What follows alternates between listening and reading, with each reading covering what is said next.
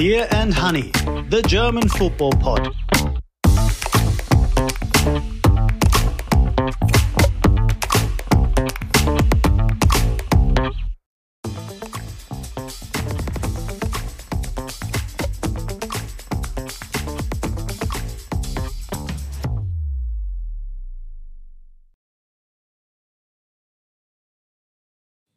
Beer and Honey, the German football pod. Today it's a Germany international special. Julian Nagelsmann's men travel to the US and win 3-1. And big surprise, his outfit isn't even the main talking point this time. Or perhaps it is. Here to discuss everything about this game and a bit more is Raphael Honigstein. And Christoph Biermann. Please go to steadyhq.com/en/beer and honey to sign up, or even better, to become a Beer and Honey Ultra and get a little mug in return. We do appreciate your support. If you can help us in any way, please get in touch. We'd love to hear from you. Hello, dear listener. Thank you very much for tuning in on a Sunday for a very special little Beer and Honey episode. Julian Nagelsmann had his debut as Germany manager, and perhaps we wouldn't necessarily cover a Germany friendly in the normal circumstances, but this time they traveled to the US and we got a first glimpse at Julian Nagelsmann's outfit, pun intended. Christoph, the result was a 3-1. What was your overall impression of this first game? Of the outfit. Let's start with the game first. Why not with the outfit? I'd like to start I with see you want to talk about Julian Nagelsmann's outfit. Fine, go ahead. I have to confess if that I don't know if Connecticut, because they were playing in Hartford, Connecticut, is a kind of an area of the US where there are a lot of trees, and lumberjacks are around in numbers. And if Julian Nagelsmann outfit was some kind of cultural appropriation, or if it was a nod towards Neil Young or whatever, but everybody is talking about it right now, and even our producer York was fascinated by it and gave us the information that it was a suggestion from the outfitter of the German national team, and because the German national team has an outfitter, and so we had this blue, yellow flannel overshirt, and I think it looked. Did it look good? I don't know. Interesting. Interesting, yes. I think that's the right word. I mean, the interesting thing for me isn't so much the shirt, but the fact that he actually wore something that has people talking. Because I was sure after all this, I'm going to play it safe, I'm going to simplify things, he's going to just dress super straight in a black shirt or some kind of DFB sweatshirt or even a tracksuit to avoid all of this discussion. But I guess he cannot help himself.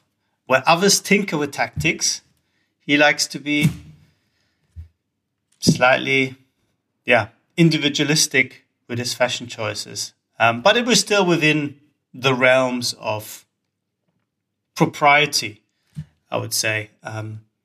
No monogrammed suit or things we have seen in the past. Or strange patterns on trousers and very loud colors. The infamous red coat he was once wearing. Yeah. I'm just worried that now that he gets, again, so much attention about this fashion choice, he's going to be tempted to wear something even more noticeable for the next game against Mexico. But let's see.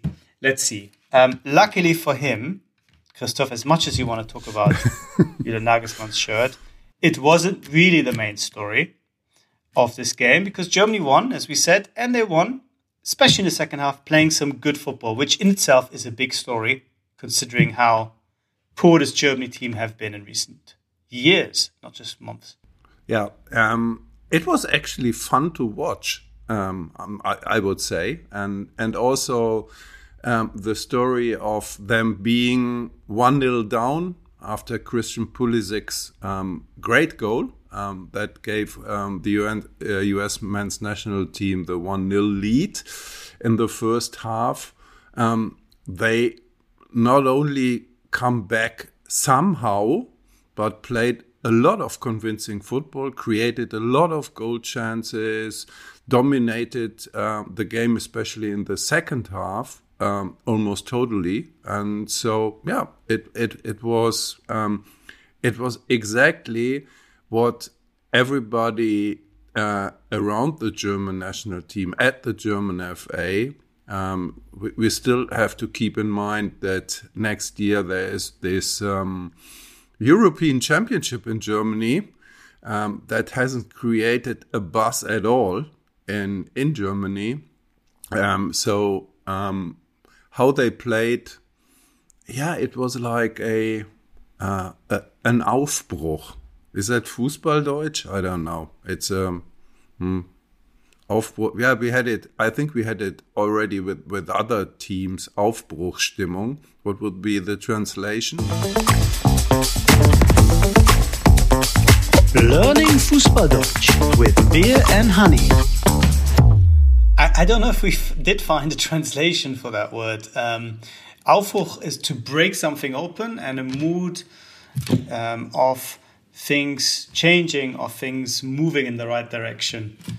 That's the best I can come up with. Yeah. But Raphael, Julian Nagelsmann said, and you already mentioned it briefly, that he wanted to have something like a simplified version of his football that he had been playing at Bayern, at Leipzig, at Hoffenheim, and so on. And so, what is it? What did we see there? So we saw actually not the easiest of formations to play. It was the 4-2-2-2 that he likes to play sometimes, with not real wingers, but very inverted wingers, and two center forwards that were quite different, but were nevertheless the furthest up the pitch, in Niklas Füllkrug and Leroy Sané. And I guess the idea of this kind of system and of Julian Nagelsmann football on the whole is to get a lot of people into the box and to have a lot of situations of high transitions, of good gegenpressing, and then the second wave, as he calls it, more and more people being in and around the box with an ability to create stuff. And in the second half, they won some important challenges in midfield, and then were very quick in using all these options that they had up front. The downside to this game is that it lacks a bit of natural width, especially when you have fullbacks that are a little bit limited or quite limited. In the case of Jonathan Tah as a right back, not ideal, I think, for this formation. And of course, once you play through all these midfielders, then there isn't that much protection for the back four either. And we saw that when Christian Pulisic had a lot of time, a lot of space to score, admittedly a great goal. So, but I think the fact that Germany scored a lot of goals, the fact that Germany played with a sense of creativity, with a sense of fun, that from a German perspective is the most encouraging result beyond the actual numbers of the goals being scored. You mentioned Jonathan Tah as a right back. It was the central defenders were Antonio Rüdiger and Mats Hummels, who returned after 2 years not being with the German national team, and Robin Gosens was a left defender. Pascal Groß replaced Joshua Kimmich, who had caught a cold and couldn't play.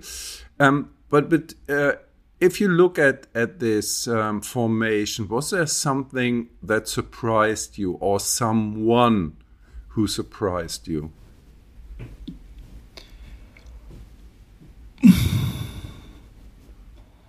Not really.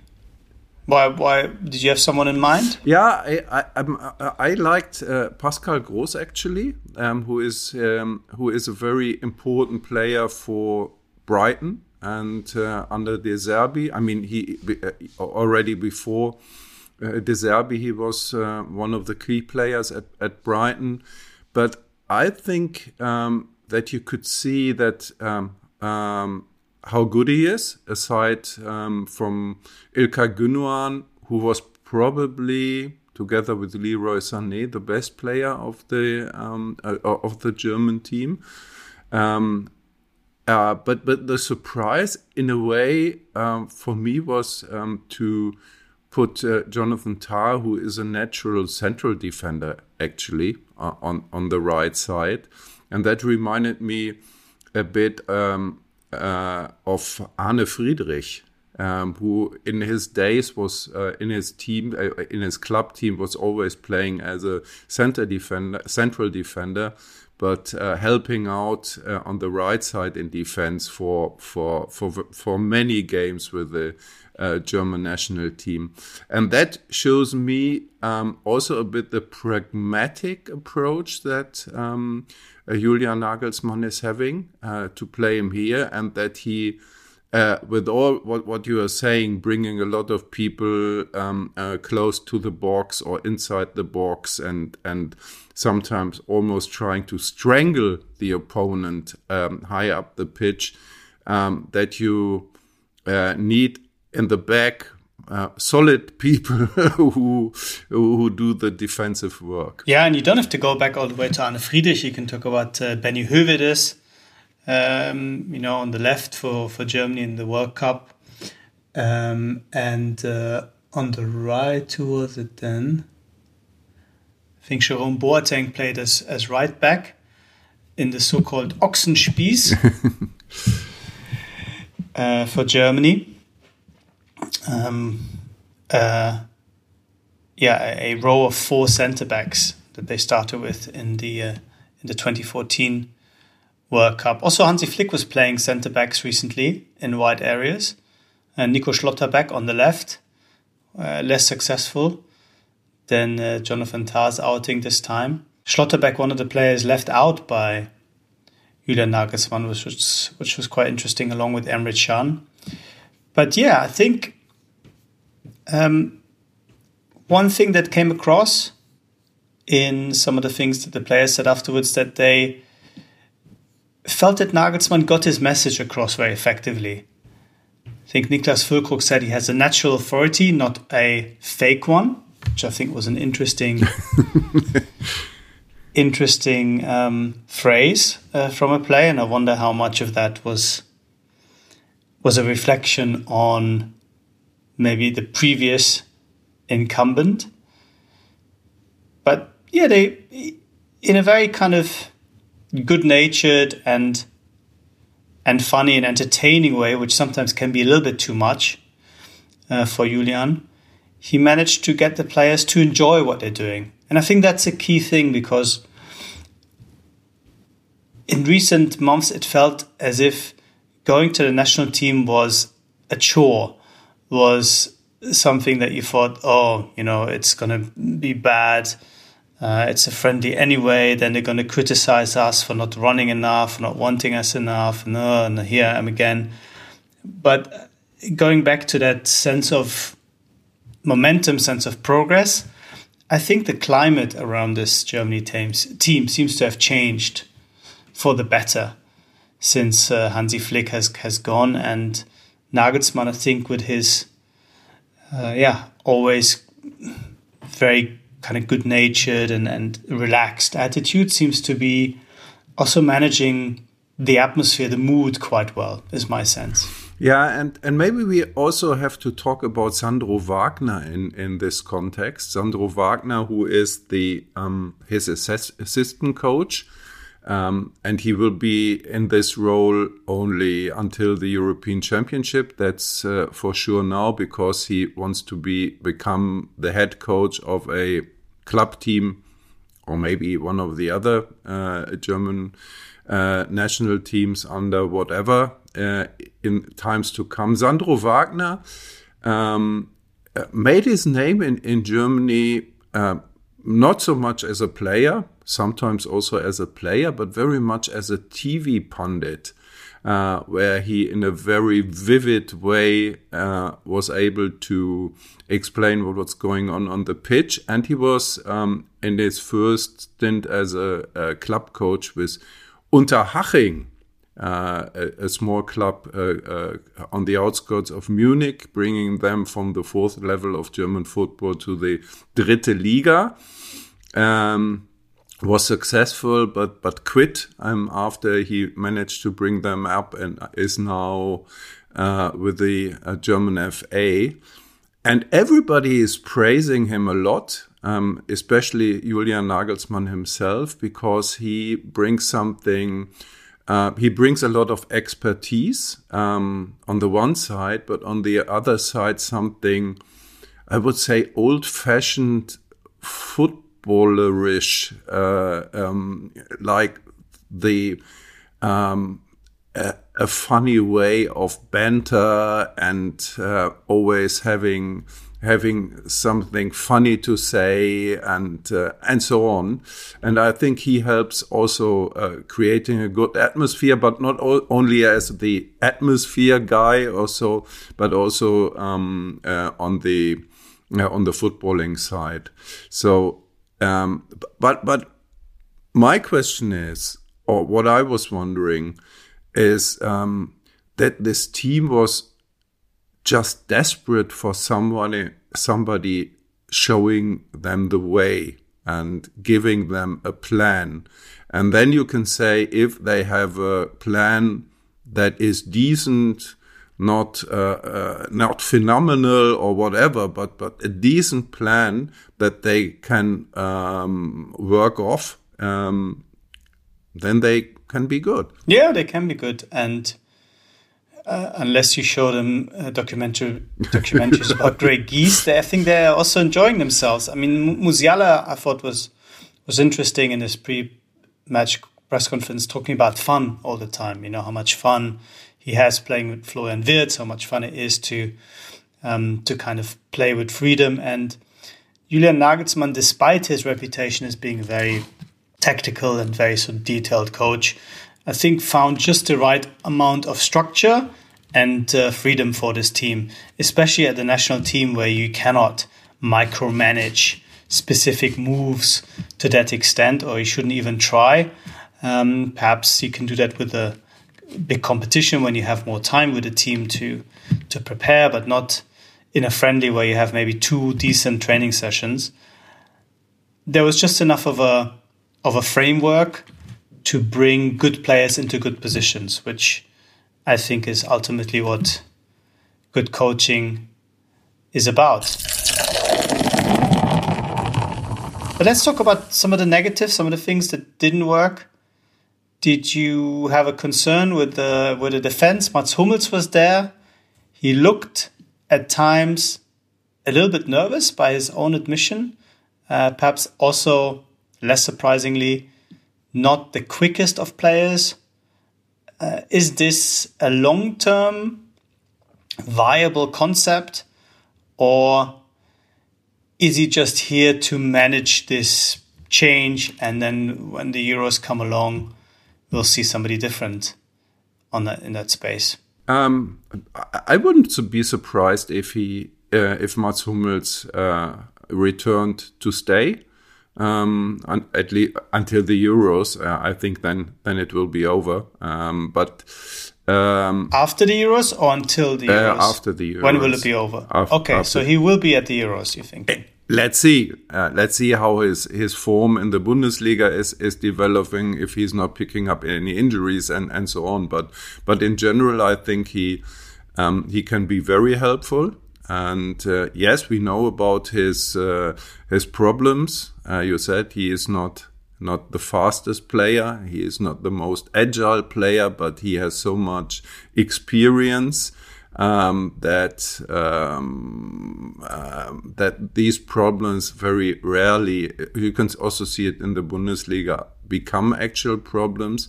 And I think it's this is also has to do with organization, and Nagelsmann and some of the players explained after the match that they reshuffled things at halftime because the US team was overloading the side where Jonathan Tah was playing, so the right defensive side. They had problems with it. They had some problems with the US team getting behind the defense in the first 30 minutes especially.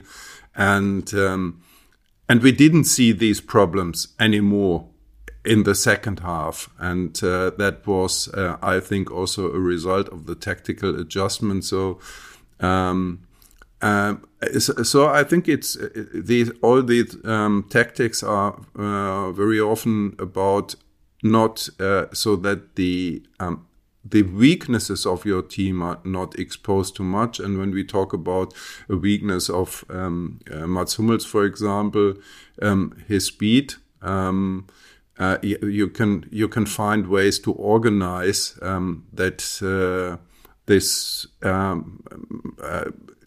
does not lead to any problems. Where do we go from here? Mexico on Tuesday night. Another chance for a decent result.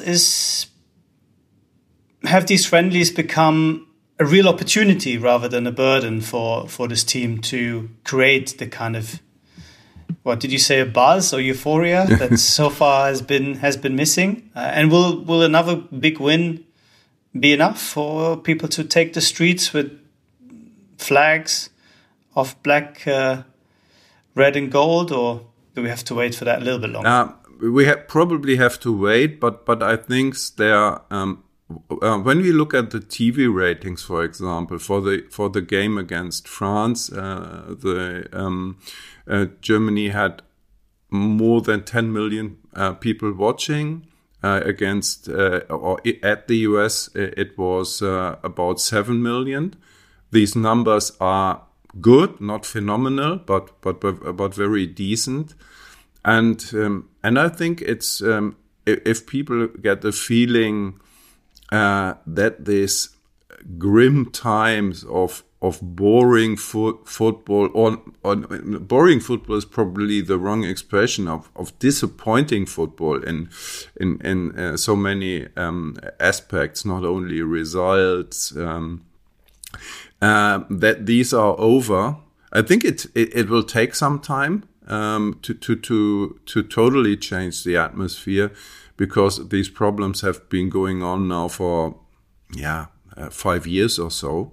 More or less, so it won't change in some weeks with 2 or 3 games, but it's a beginning.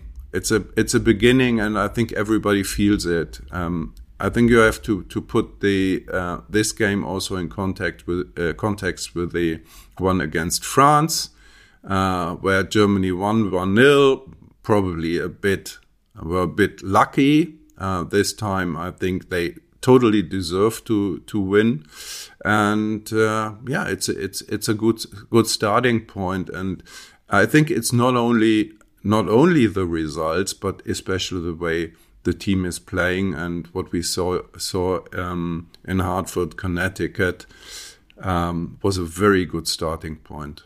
Like Nagelsmann's shirt, the game was checkered, considering that the first half wasn't all that great, but in the end, pleasant enough on the eye. So all good in that respect.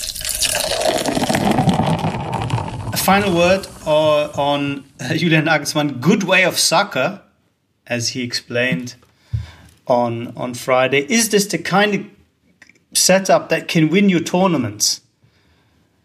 Or is it a little bit too open and too much emphasis on the attack and on the entertainment factor. As you know, recently I've been a bit obsessed by the question of balance in football.